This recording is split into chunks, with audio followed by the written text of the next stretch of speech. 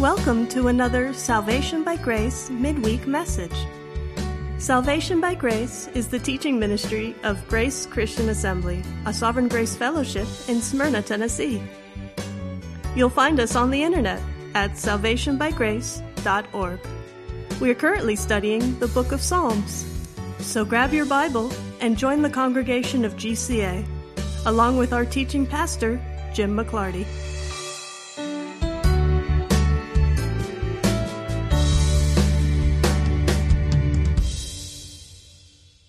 Good to see you all tonight. After we were so rudely interrupted by weather and a case of the flu, we're finally back to our Wednesday night studies in the book of Psalms. And we're really only going to be able to do this for a couple more weeks. And then the Gladeville conference is coming up, so we will miss that week. And if you feel like going to church that week on a Wednesday night, come up to Gladeville. Tonight we are going to begin in Psalm 49. I realize that I have skipped over Psalm 48. We will come back and pick it up later. It is really an ode to Jerusalem.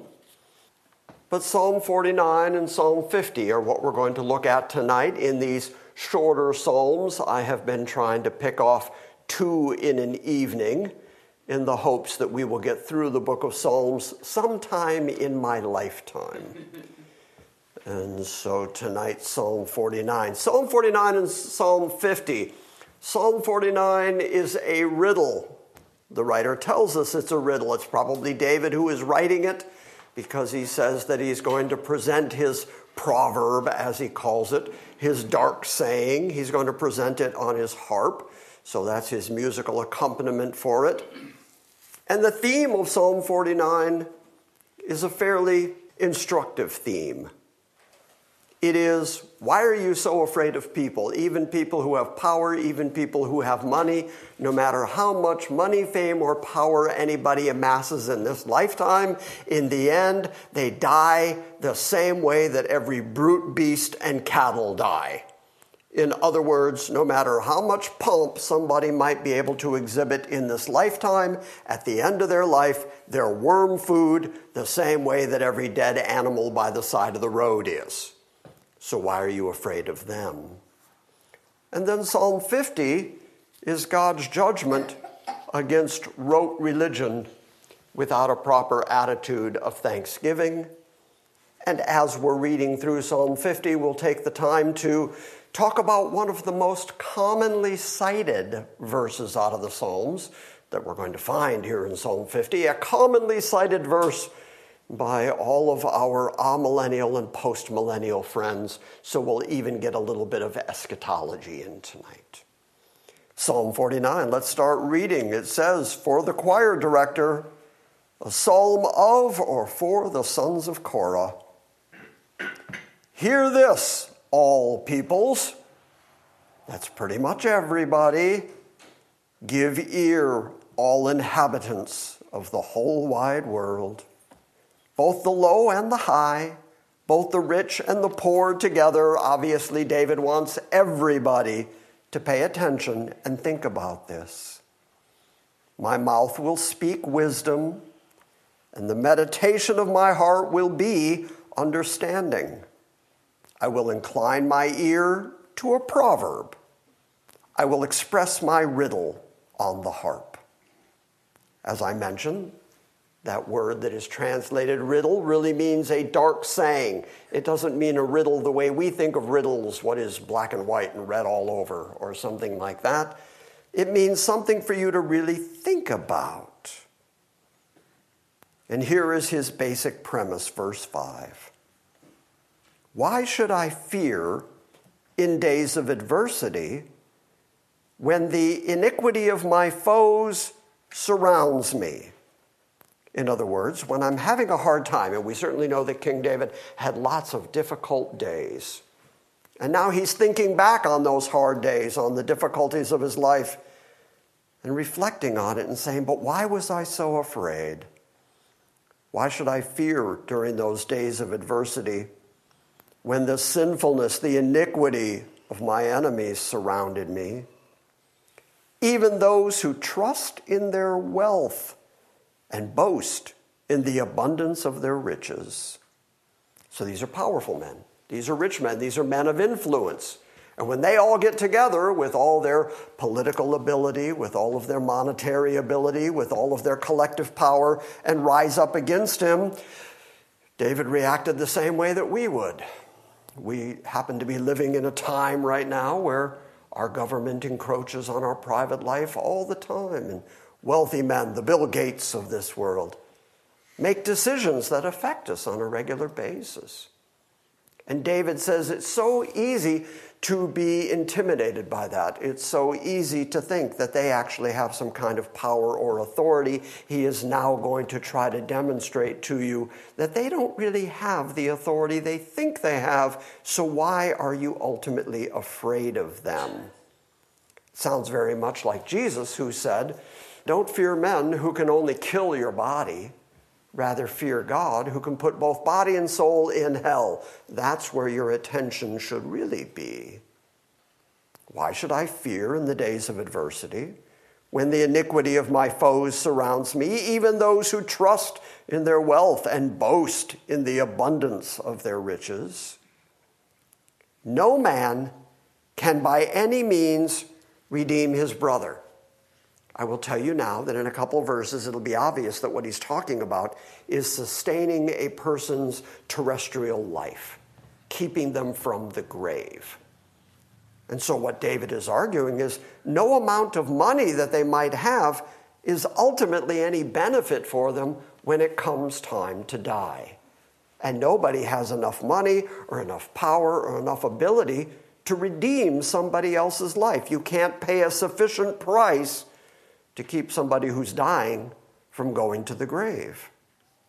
No man can by any means redeem his brother or give to God a sufficient ransom for him. For the redemption of his soul, of his life, is costly, and he should cease trying forever, that he should live on eternally, and that he should not undergo decay. So in other words, David's entire argument is everybody dies. When it comes time to die, there's nothing you can do about it, and there's nothing your rich and powerful friends can do about it. Death comes for absolutely everybody, and there's no amount of wealth, individually or collectively, that you can pay to God as a ransom to get God to change his mind and let that person continue living on eternally. At some point, everybody's going to die. No man can by any means redeem his brother or give to God a ransom for him, for the redemption of his soul is costly, and he should cease trying forever, that he should live on eternally, and that he should not undergo decay. Now, of course, the language of those two verses also makes us think of the redemptive work that Christ did. After a declaration like this, that there is no man, no other sinful man who can do anything to redeem you. Nobody can pay a sufficient ransom price to God to satisfy God and keep your life going eternally. Quite astoundingly, that's exactly what Jesus did. So the impossibility is stated here that no man can by any means redeem his brother. And yet Jesus wasn't ashamed to call us brethren, and he actually did redeem us. But you'll notice that he didn't redeem us with the money or the sacrifices or the blood of these terrestrial lives. It wasn't by what the world considers precious, what the world considers wealth. That's not what he paid. Instead, he paid the price of his own blood as a sacrifice sufficient to God. But when it comes to sustaining a person's life, no man can by any means redeem his brother or give to God a ransom for him, that he should live on eternally and that he should not undergo decay. For he sees that even wise men die, and the stupid and the senseless alike perish. Death is universal. Death so far has a perfect 1-for-1 ratio going. Everybody gets one. And you can't change that fact. So he sees that wise men, rich men, powerful men, they die. And the stupid people and the people with no sense, they alike die. But when the wealthy men and when the wise men die, they leave their wealth to others. Their inner thought is, David is now reflecting on their thinking and pointing out that it's incorrect thinking. Their inner thought is that their houses are forever. That use of house there is dynasty, just like the house of David. We still use that language to this day when we talk about the great dynasties of England, the House of Tudor or the House of Windsor. It means the progeny, the ongoing family and the family name. So people think while they're here on the planet, while they're wealthy, while they're doing well, they think that their name and their reputation is going to go on forever. And their house is just going to continue on, and their dwelling places are going to continue to all generations. In fact, they have called their lands after their own names and called them things like Trump Tower, as if that means that it's just going to continue on forever. The family name is going to go on and on.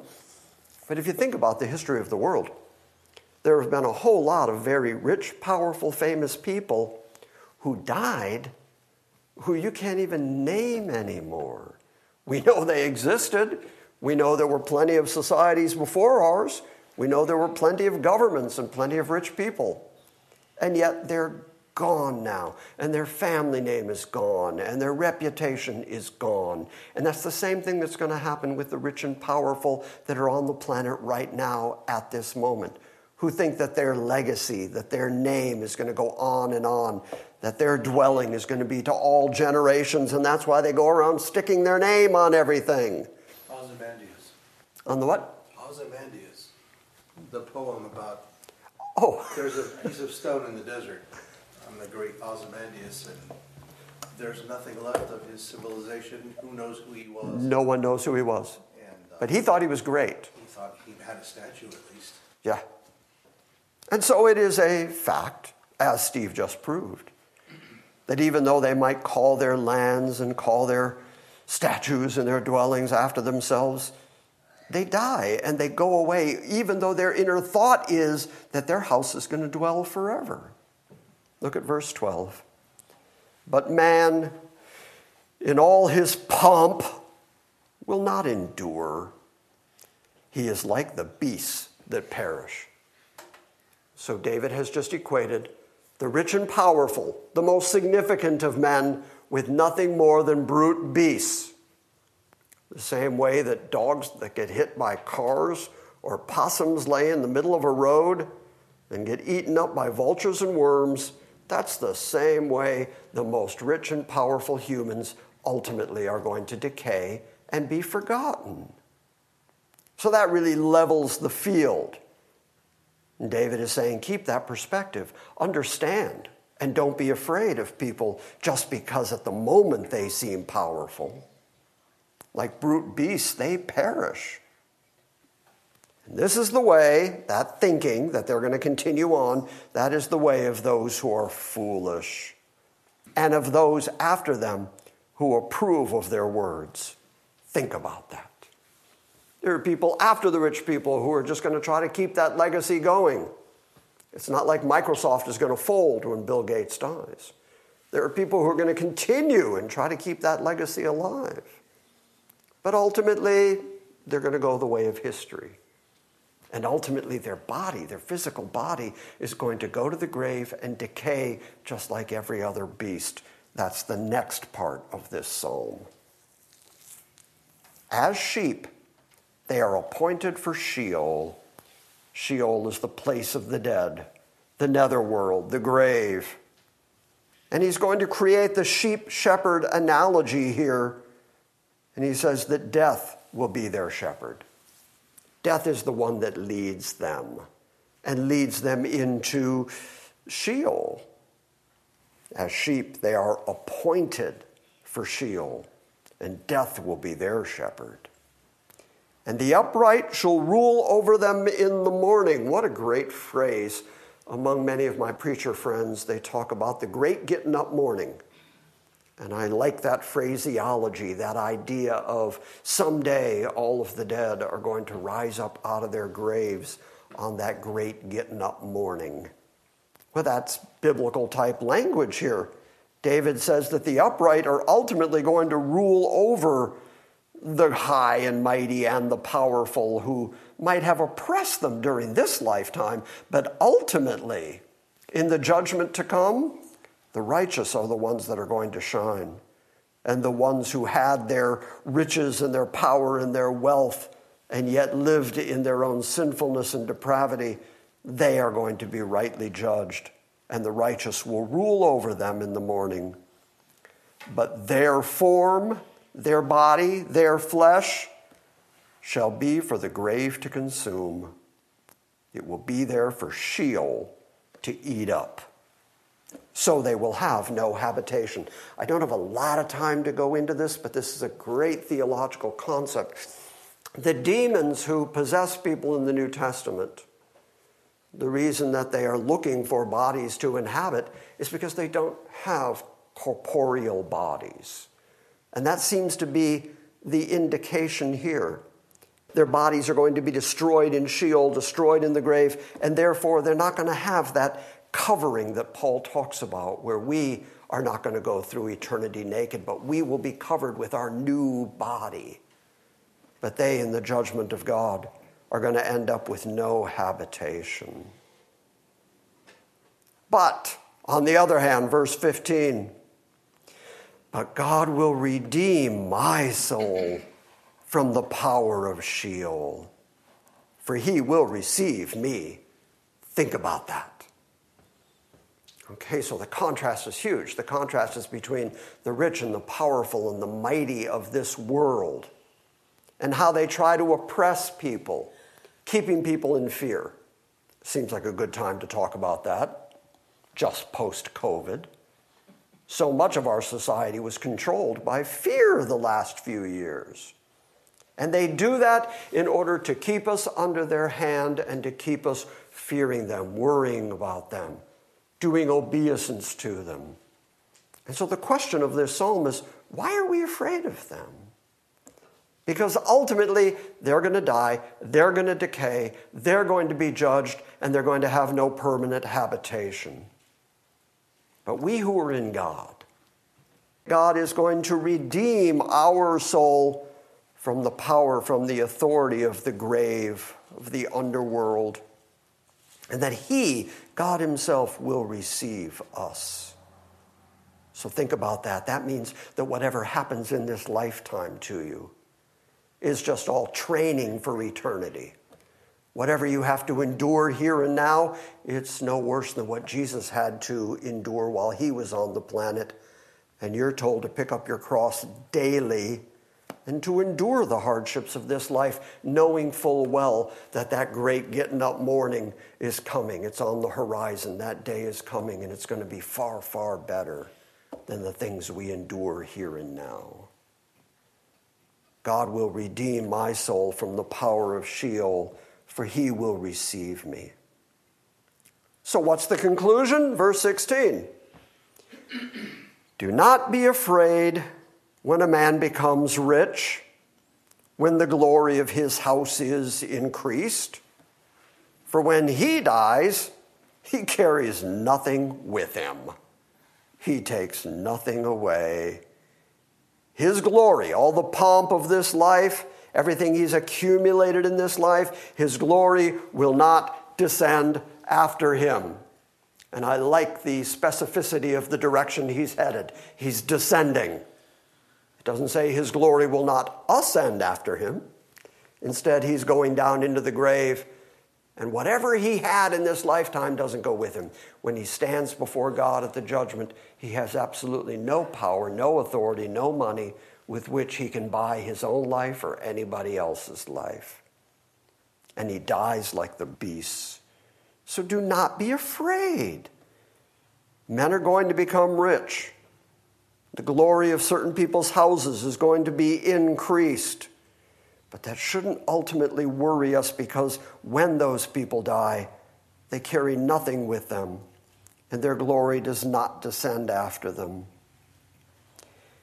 And though while he lives, he congratulates himself. Well done, me.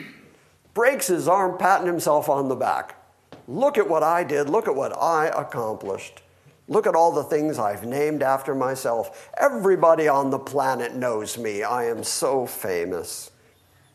And though while he lives, he congratulates himself. And even though men praise you when you do well for yourself, boy, isn't that true? Even Billie Holiday admitted that. When you got money, you got lots of friends all crowding around your door. When the money's gone and all your spending ends, they don't come around anymore. I mean, it's just a truism of life. When you're doing great, when you're making money, when you're rich and powerful, boy, people can't wait to congratulate you and be part of it and be sycophants around you and tell you how wonderful you are. So while he lives, he congratulates himself. And though men praise you when you do well for yourself, nevertheless, he shall go to the generation of his fathers. The same way that all of his predecessors died, he is going to die too. And they shall never see the light. They got all their glory. They got all their pomp. They got all their fame. They got all of that in this lifetime. But in the life to come, they're going to be gathered to a place of the grave where they ultimately are judged by God. And David's conclusion is they're never going to see the light. Because a man in his pomp, yet without understanding, is like the brute beasts that perish. And that's the point of the whole riddle. That's the point of the whole psalm, is that man, even though he can accumulate all this wealth and all this pomp to himself, in the end he goes to the dirt just like everybody else. In the end he becomes worm food and dust just like everybody else. And for all of his pomp, if he doesn't have any wisdom, if he doesn't have any understanding, then all of that wealth can't help him, which is why earlier in the psalm he said, you can't redeem yourself, you can't redeem anybody else. There's not enough money available to pay a ransom to God to sustain anybody's life. So if you don't have understanding, if you don't have wisdom, and you accumulate everything this world has to offer you, ultimately that adds up to goose egg, zero, nada, nothing of importance. You're not going to see the light. And eternally, God is going to set you in judgment. So why are we who are of God, why are we afraid of them? We know their ultimate end. That's the point of that psalm. Psalm 50. For the first time, we're going to see a psalm of Asaph. Asaph writes a few more psalms that we'll get into later. But this is one of the first ones that demonstrably is not of David. If you would, Tom, look up 1 Chronicles 15:17. If you would, Steve, look up 2 Chronicles 29:30. And we're going to learn a little bit about this Asaph character. But he is working in the temple, and he is in charge of the music in the temple. That means that he has received a bunch of the psalms that David has written, and apparently decided at some point, well, I can do that, and sat down and wrote some psalms of his own. What did you ask? That reference again, please. 2 Chronicles 29:30. That part I had. And 1 Chronicles 15:17. All right, Tom, you ready?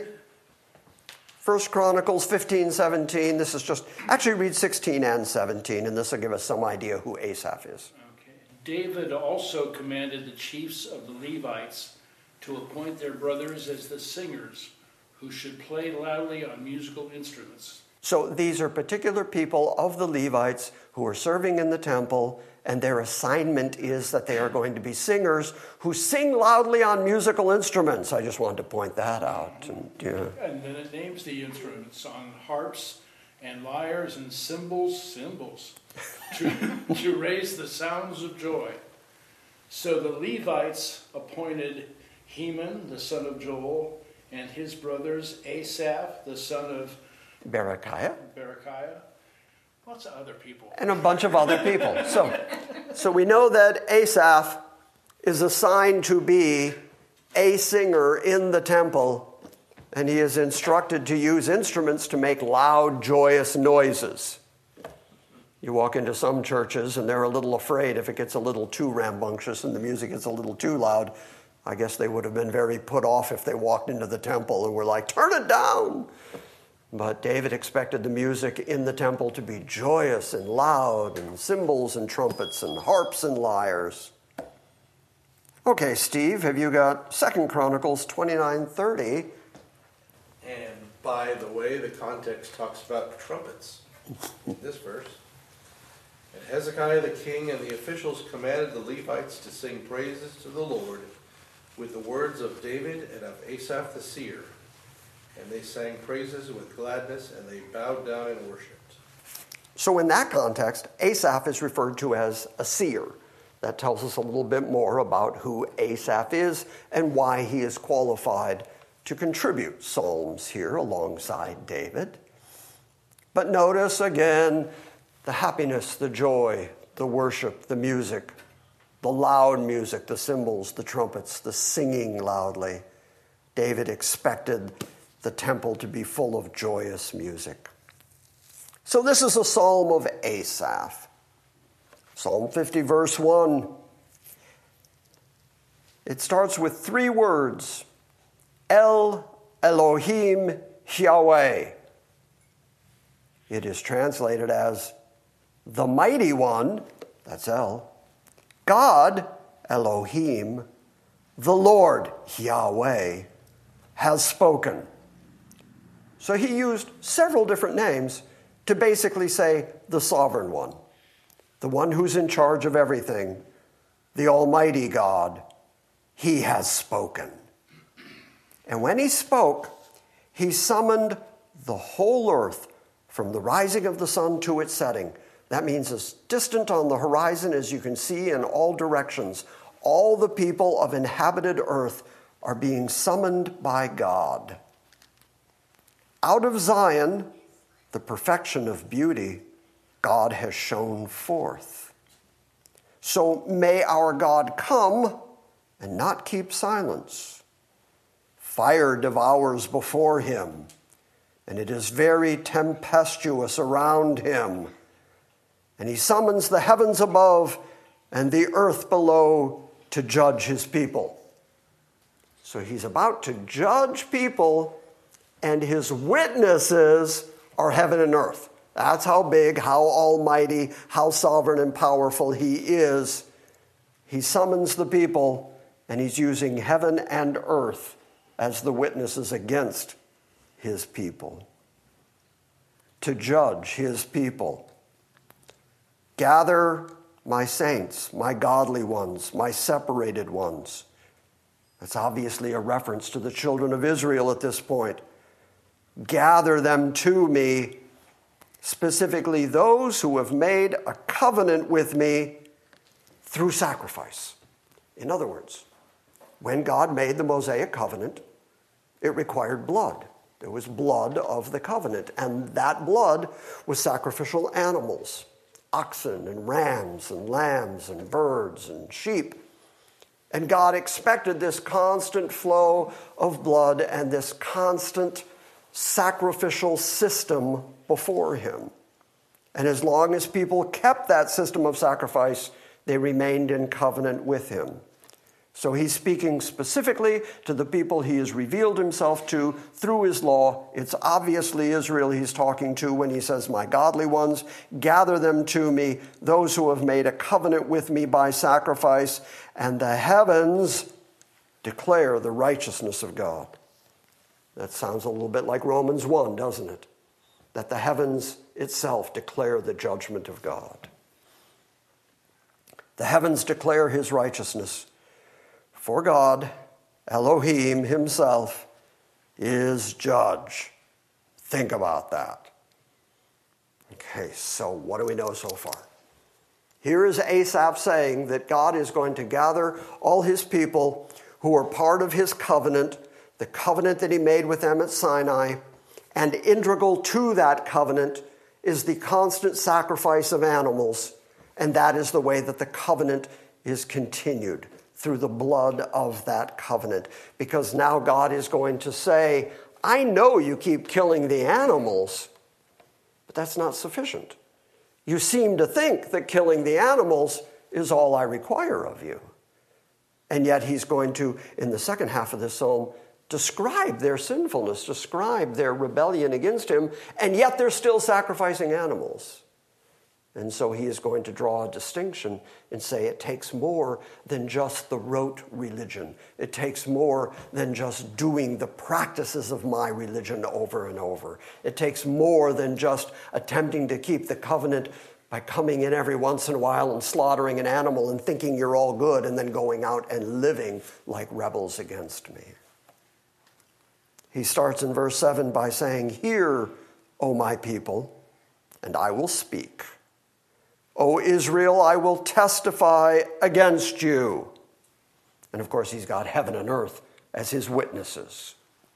And I will testify against you. I am Elohim, your Elohim. I do not reprove you for your sacrifices. That's very interesting. That word reprove is judge. I don't judge against you based on your sacrifices. In other words, you've been good about bringing the sacrifices. I require the sacrifices, and you keep bringing the sacrifices. So I'm not saying don't do that. You should do that. And you've continued to do that. So I'm not reproving you for your sacrifices, and your burnt offerings are continually before me. But now God's going to say, is that really all I require of you? He's now going to actually get sarcastic on them and say, well, I don't need your animals. If I was hungry, I wouldn't tell you. I'm sufficient within myself.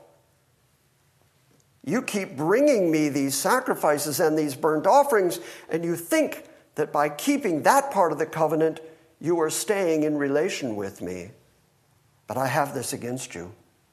Verse 9, I shall take no young bull out of your house, nor male goats out of your folds. Those are explicitly the sacrifices that God required of them. The law says to bring young bulls and goats to sacrifice to God. And he says, and you keep doing it. And you should do it. And you keep burning sacrifices. And you should. But I won't take them from you. Verse 10, for every beast of the forest is mine, the cattle on 1,000 hills. I know every bird of the mountains, and everything that moves in the field is mine. If I were hungry, I would not tell you, for the world is mine, and all that it contains. Shall I eat the flesh of bulls, or drink the blood of male goats? So after pointing out to them that they're only giving him what is already his, and him saying, that does not enrich me. You seem to think that by bringing me these sacrifices that you are somehow improving me or satisfying me. The fact is, it's all mine to begin with. I created it all. I deserve it all. And if I wanted it, I'd go get it. But I'm not hungry, and then you bring me food, and then I eat. If I was hungry, I wouldn't bother to tell you, because everything in the world is mine. Everything it contains is mine. All the bulls, all the goats, all the sheep, all the birds, everything that crawls in the field, everything is mine. So I don't need your young bulls. I don't require your young goats that you bring me. So do this, verse 14. Here is the sacrifice they should have been bringing. They shouldn't have stopped bringing the blood sacrifices. They shouldn't have stopped the burnt offerings. But the thing that they were not bringing him that was obviously missing, offer to God a sacrifice of thanksgiving. That's a completely different thing. That doesn't require an animal. That's why God said, if it was just about animals, I don't care. I own all the animals. But instead, bring to me a sacrifice that rises up out of your heart, where you recognize that the animals that you use to sacrifice to me, the animals that you utilize to continue your covenant with me, the animals that you eat, the food that you eat, the grain that you get out of the field, because everything is mine, you should be constantly thanking me for the fact that I am giving you provision over and over and over again, and even giving you the provision necessary to come and worship me. I have provided all of that for you, and you have become so standardized in your rote religion that you're just bringing them to me without giving any thought to them. The purpose of them was ultimately for you to recognize who I am and who you are and how you need me and how you need me to redeem you and to buy you and to bring you to myself. And you think that you're keeping the covenant just by doing the stuff. Should we elucidate on that a little bit? Because so much of modern religion is just do the stuff. Just show up weekly, and as long as you go to Mass once a week, you're good. Just do the stuff. If you think you want to go to heaven, we'll give you a list of things to do. You just do the stuff and you'll be fine. You don't need to change your heart. Don't need to change your attitude toward God. Just do the stuff. Religion in the world has always been chock full of stuff for you to do.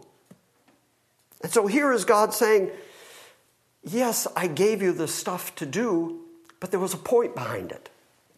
And you missed the point. And the point is thanksgiving.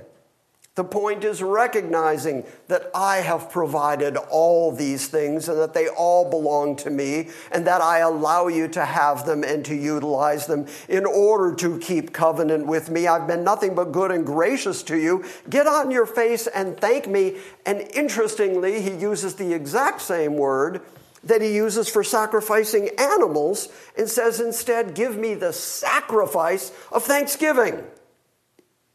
You can have lots of cattle. Oh, here, we'll put it in modern terms. You can have lots of money. And just because you give God a little bit of your money, that doesn't take anything from you. Let's say you're making $1,000 a week. And then let's say each week you give God $1.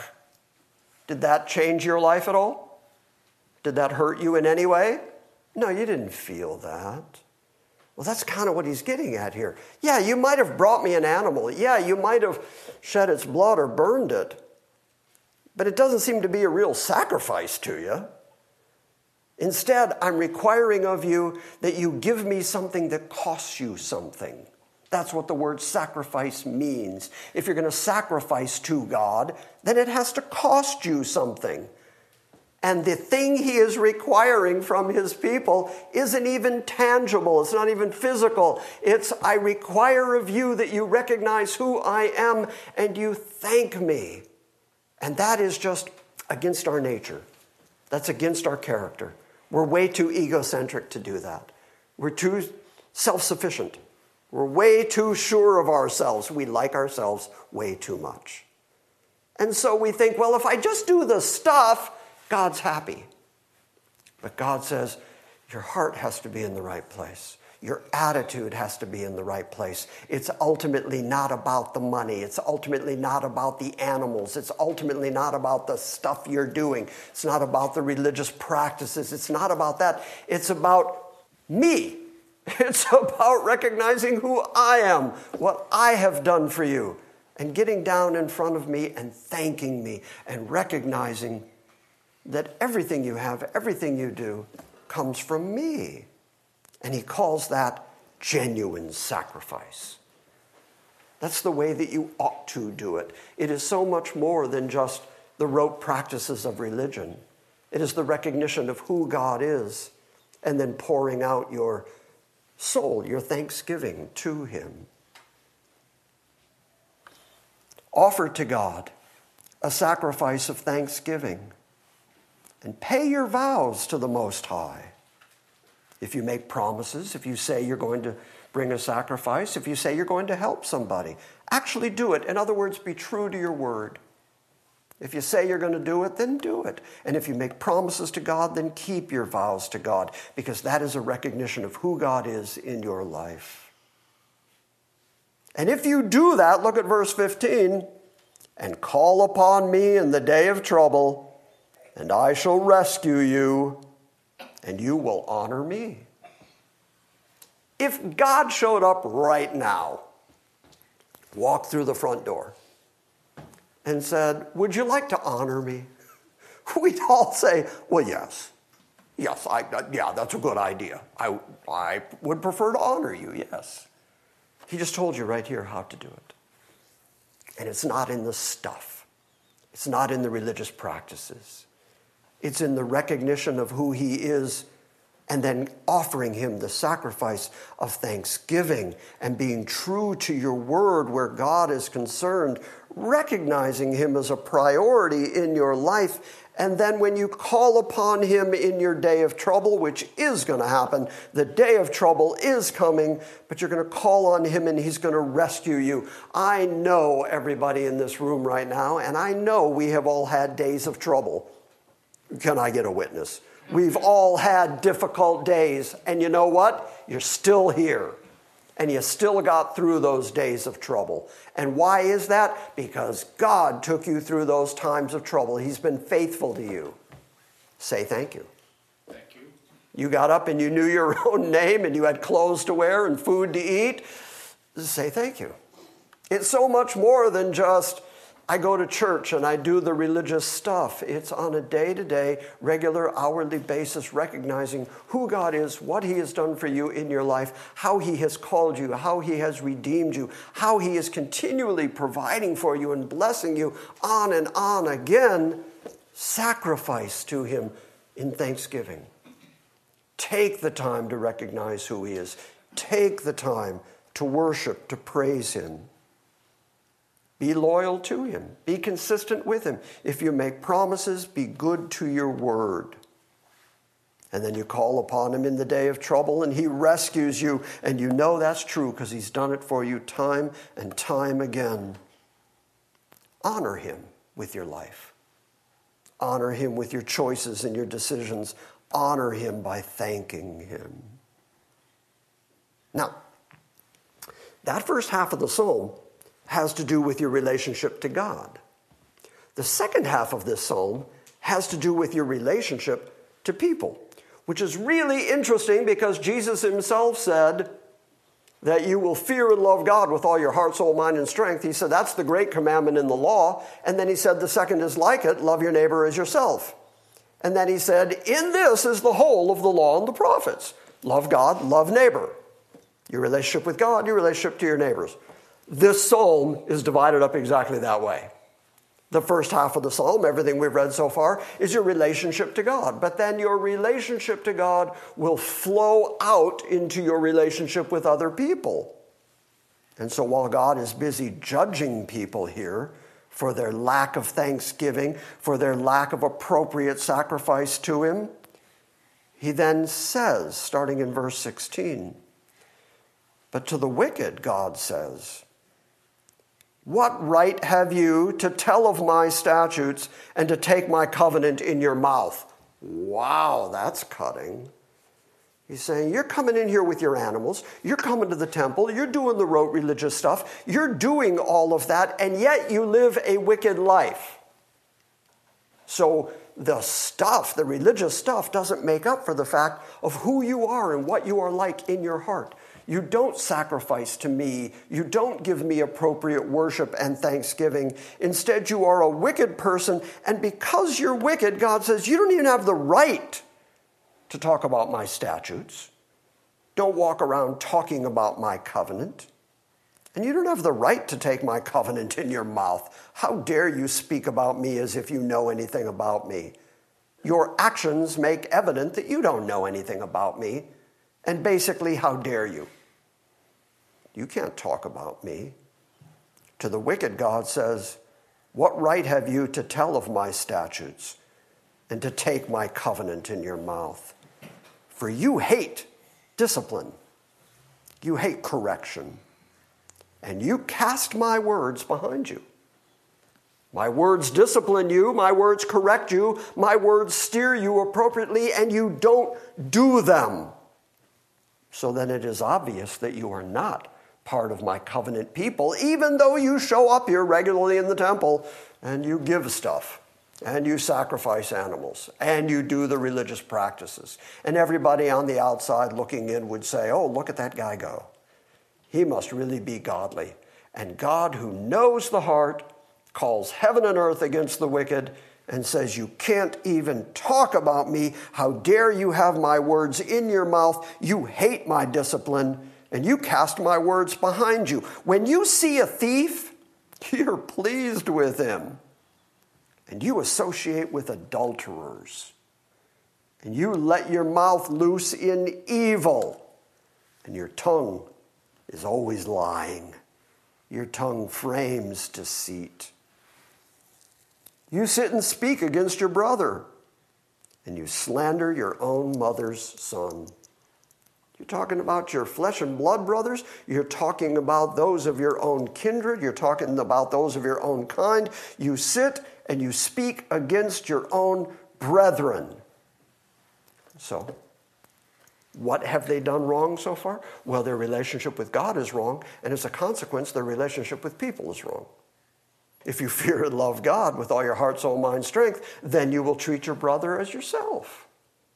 So your relationship with God is reflected in the way that you treat people. And if your relationship with God is wrong, your relationship with people is always inevitably going to be wrong.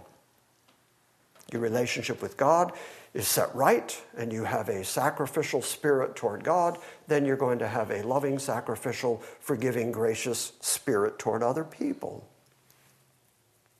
But as God is sitting in judgment with these who don't understand his covenant, who can't even speak his words, he just lists all the things that they have done that make them evil and sinful and make them slanderous. Verse 21, these things you have done, and I kept silence. And you thought I was just like you. Here's God saying, you went about and did these things, and because I didn't judge you instantly for them, you thought you were getting away with them, and then you thought I didn't care. Just because you can fool other people, you thought you were fooling me. You think that I'm altogether like you are. This is the same God who in Isaiah says, my ways are not your ways, my thoughts are not your thoughts. As high as the heavens are above the earth, so are my ways above your ways, my thoughts above your thoughts. It's God repeatedly saying, I'm not like you, you're not like me. I'm very different than you, and you made the critical error of thinking that I'm like you. And I'm not like you. You do these evil things, and I kept silence, and you thought that I was just like you. But I will judge you. I will reprove you, and I'm going to state the case that I have against you in order before your eyes. Would you really want God to stand you up and say, okay, let's take a close look at your life, and let's just go chapter by verse through your life. Let's put it up on the big screen. Let's review every thought, every intention of your heart. Let's have a good look at you. Would you want to do that? I'll pass. And yet here is God saying, I'll reprove you and I'll state the case in order before your eyes so that you know how guilty you are before me, because I'm nothing like you. And you thought you could fool me by just doing the religious stuff and mistreating people? Verse 22. Now consider this, you who forget God, lest I tear you to pieces, and there will be none who can deliver you. Okay, that's God demonstrating how much he is not like us. He is demonstrating that he can utterly destroy and judge you eternally and cast you into outer darkness. So consider this, think about this. Consider the judgment of God and consider your own ways and consider whether you're just doing religion or whether your heart is actually in it. Consider this, you who forget God, lest I tear you in pieces and there is none to deliver. He who offers a sacrifice of thanksgiving honors me. There's the answer to how you honor God. It's more than just doing the religious practices. It's recognizing who God is and sacrificially thanking him. He who offers a sacrifice of thanksgiving honors me. And to him who orders his way aright, to the one who walks out his life appropriately, who makes a profession of me, sacrifices to me, and then lives his life in a way that is appropriate to me, to him I shall show the salvation of Elohim. That's the one who's going to end up being saved. The one who not only says he believes, the one who actually demonstrates it in his life and demonstrates it in the way he sacrifices to God and demonstrates it in the way that he fears and reverences God and demonstrates it in the way that he treats his brethren and demonstrates it in the way that he recognizes that God is the source of absolutely everything on the planet, everything that you have, even the sacrifices that you bring to God. He gave you in the first place because he is the one who is providing everything necessary for your complete, full salvation and redemption. You don't even get credit for the stuff you bring to God. So therefore, thank him. Recognize what he has done for you. And then live it out. And those are the ones who God is going to show salvation. Good, instructive psalm. That's a great psalm. Now, if you'll give me 5 more minutes, I'd like to talk a little eschatology. I mentioned earlier that this particular psalm, there's one verse in it that is cited almost universally by amillennial and postmillennial folk. Anybody who says that the 1,000 years of Revelation 20 is not to be taken literally, the common way that they will make their argument is to try to find texts in the Old Testament where the word 1,000 is used in a non-specific sense. And because they argue that it's non-specific, they then think that they can allegorize it, and therefore 1,000 in Revelation 20 doesn't mean actual mathematic 1,000. It means a large expanse of time. And almost inevitably, they will go to Psalm 50, verse 10. That says, every beast of the forest is mine, the cattle on 1,000 hills. And the argument typically goes like this. Well, what about the cattle on the 1,001st hill? Are those not his? In other words, the cattle on 1,000 hills means all the cattle on all the hills. So therefore, not specifically 1,000. It means large number, not specifically 1,000. Hear the argument? Mm-hmm. And I hear it so commonly on the internet, people who will make that exact argument. The cattle on 1,000 hills, what about the 1,001st hill? Okay, so 2 responses.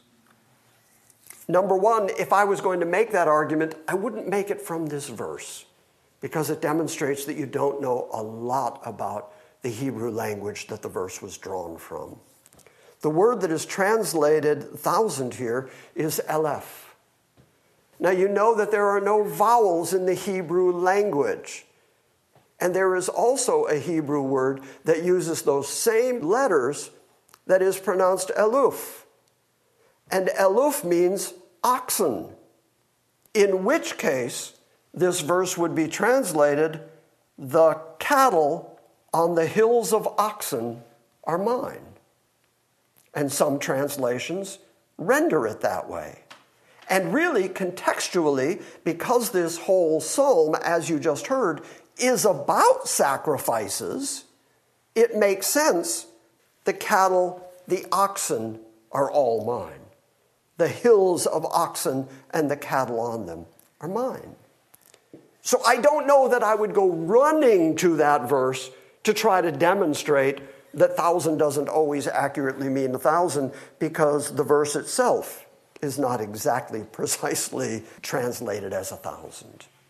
It's Aleph or it's Eluf. But more importantly, if you look at the context, even the argument, what about the cattle on the 1,001st hill? That argument doesn't work because the rest of the context tells you what God means by it. Starting at verse 10, for every beast of the forest is mine, the cattle on 1,000 hills, I know every bird of the mountains, and everything that moves in the field, it's all mine. So it's clear what God is saying. It's obvious what God is saying. He is not limiting himself to 1,000. He is demonstrating that absolutely every animal belongs to him. Therefore, the sacrifices that are being brought to him are his in the first place, which is why he can then go on and say, if I were hungry, I would not tell you, for the world is mine and everything it contains is mine. And so even that 1,001st argument makes no sense. I've shown you Sunday mornings over and over again that 1,000 means 1,000. And by the way, if that's the standard that we're going to go with, in this verse right here, 1,000 is used in a non-specific way, therefore it's always non-specific. Well, then remember in the book of Numbers, where 1,000 was specifically 500 times 2. So that would be a demonstration of someplace in the Old Testament where 1,000 is used mathematically. So then it should be used mathematically in Revelation. See how the argument goes? So I just thought, since we were passing by that particular verse in that particular psalm and how often it is used on the internet to try to undermine Revelation 20 and the literal reading of it, I just thought that I would take the time to undo that for you. Just a little bonus. Now you can go home.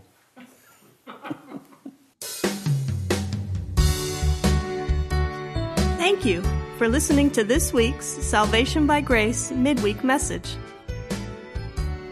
We encourage you to visit our website at salvationbygrace.org for books, Q&As, and our ever-expanding archive of audio sermons.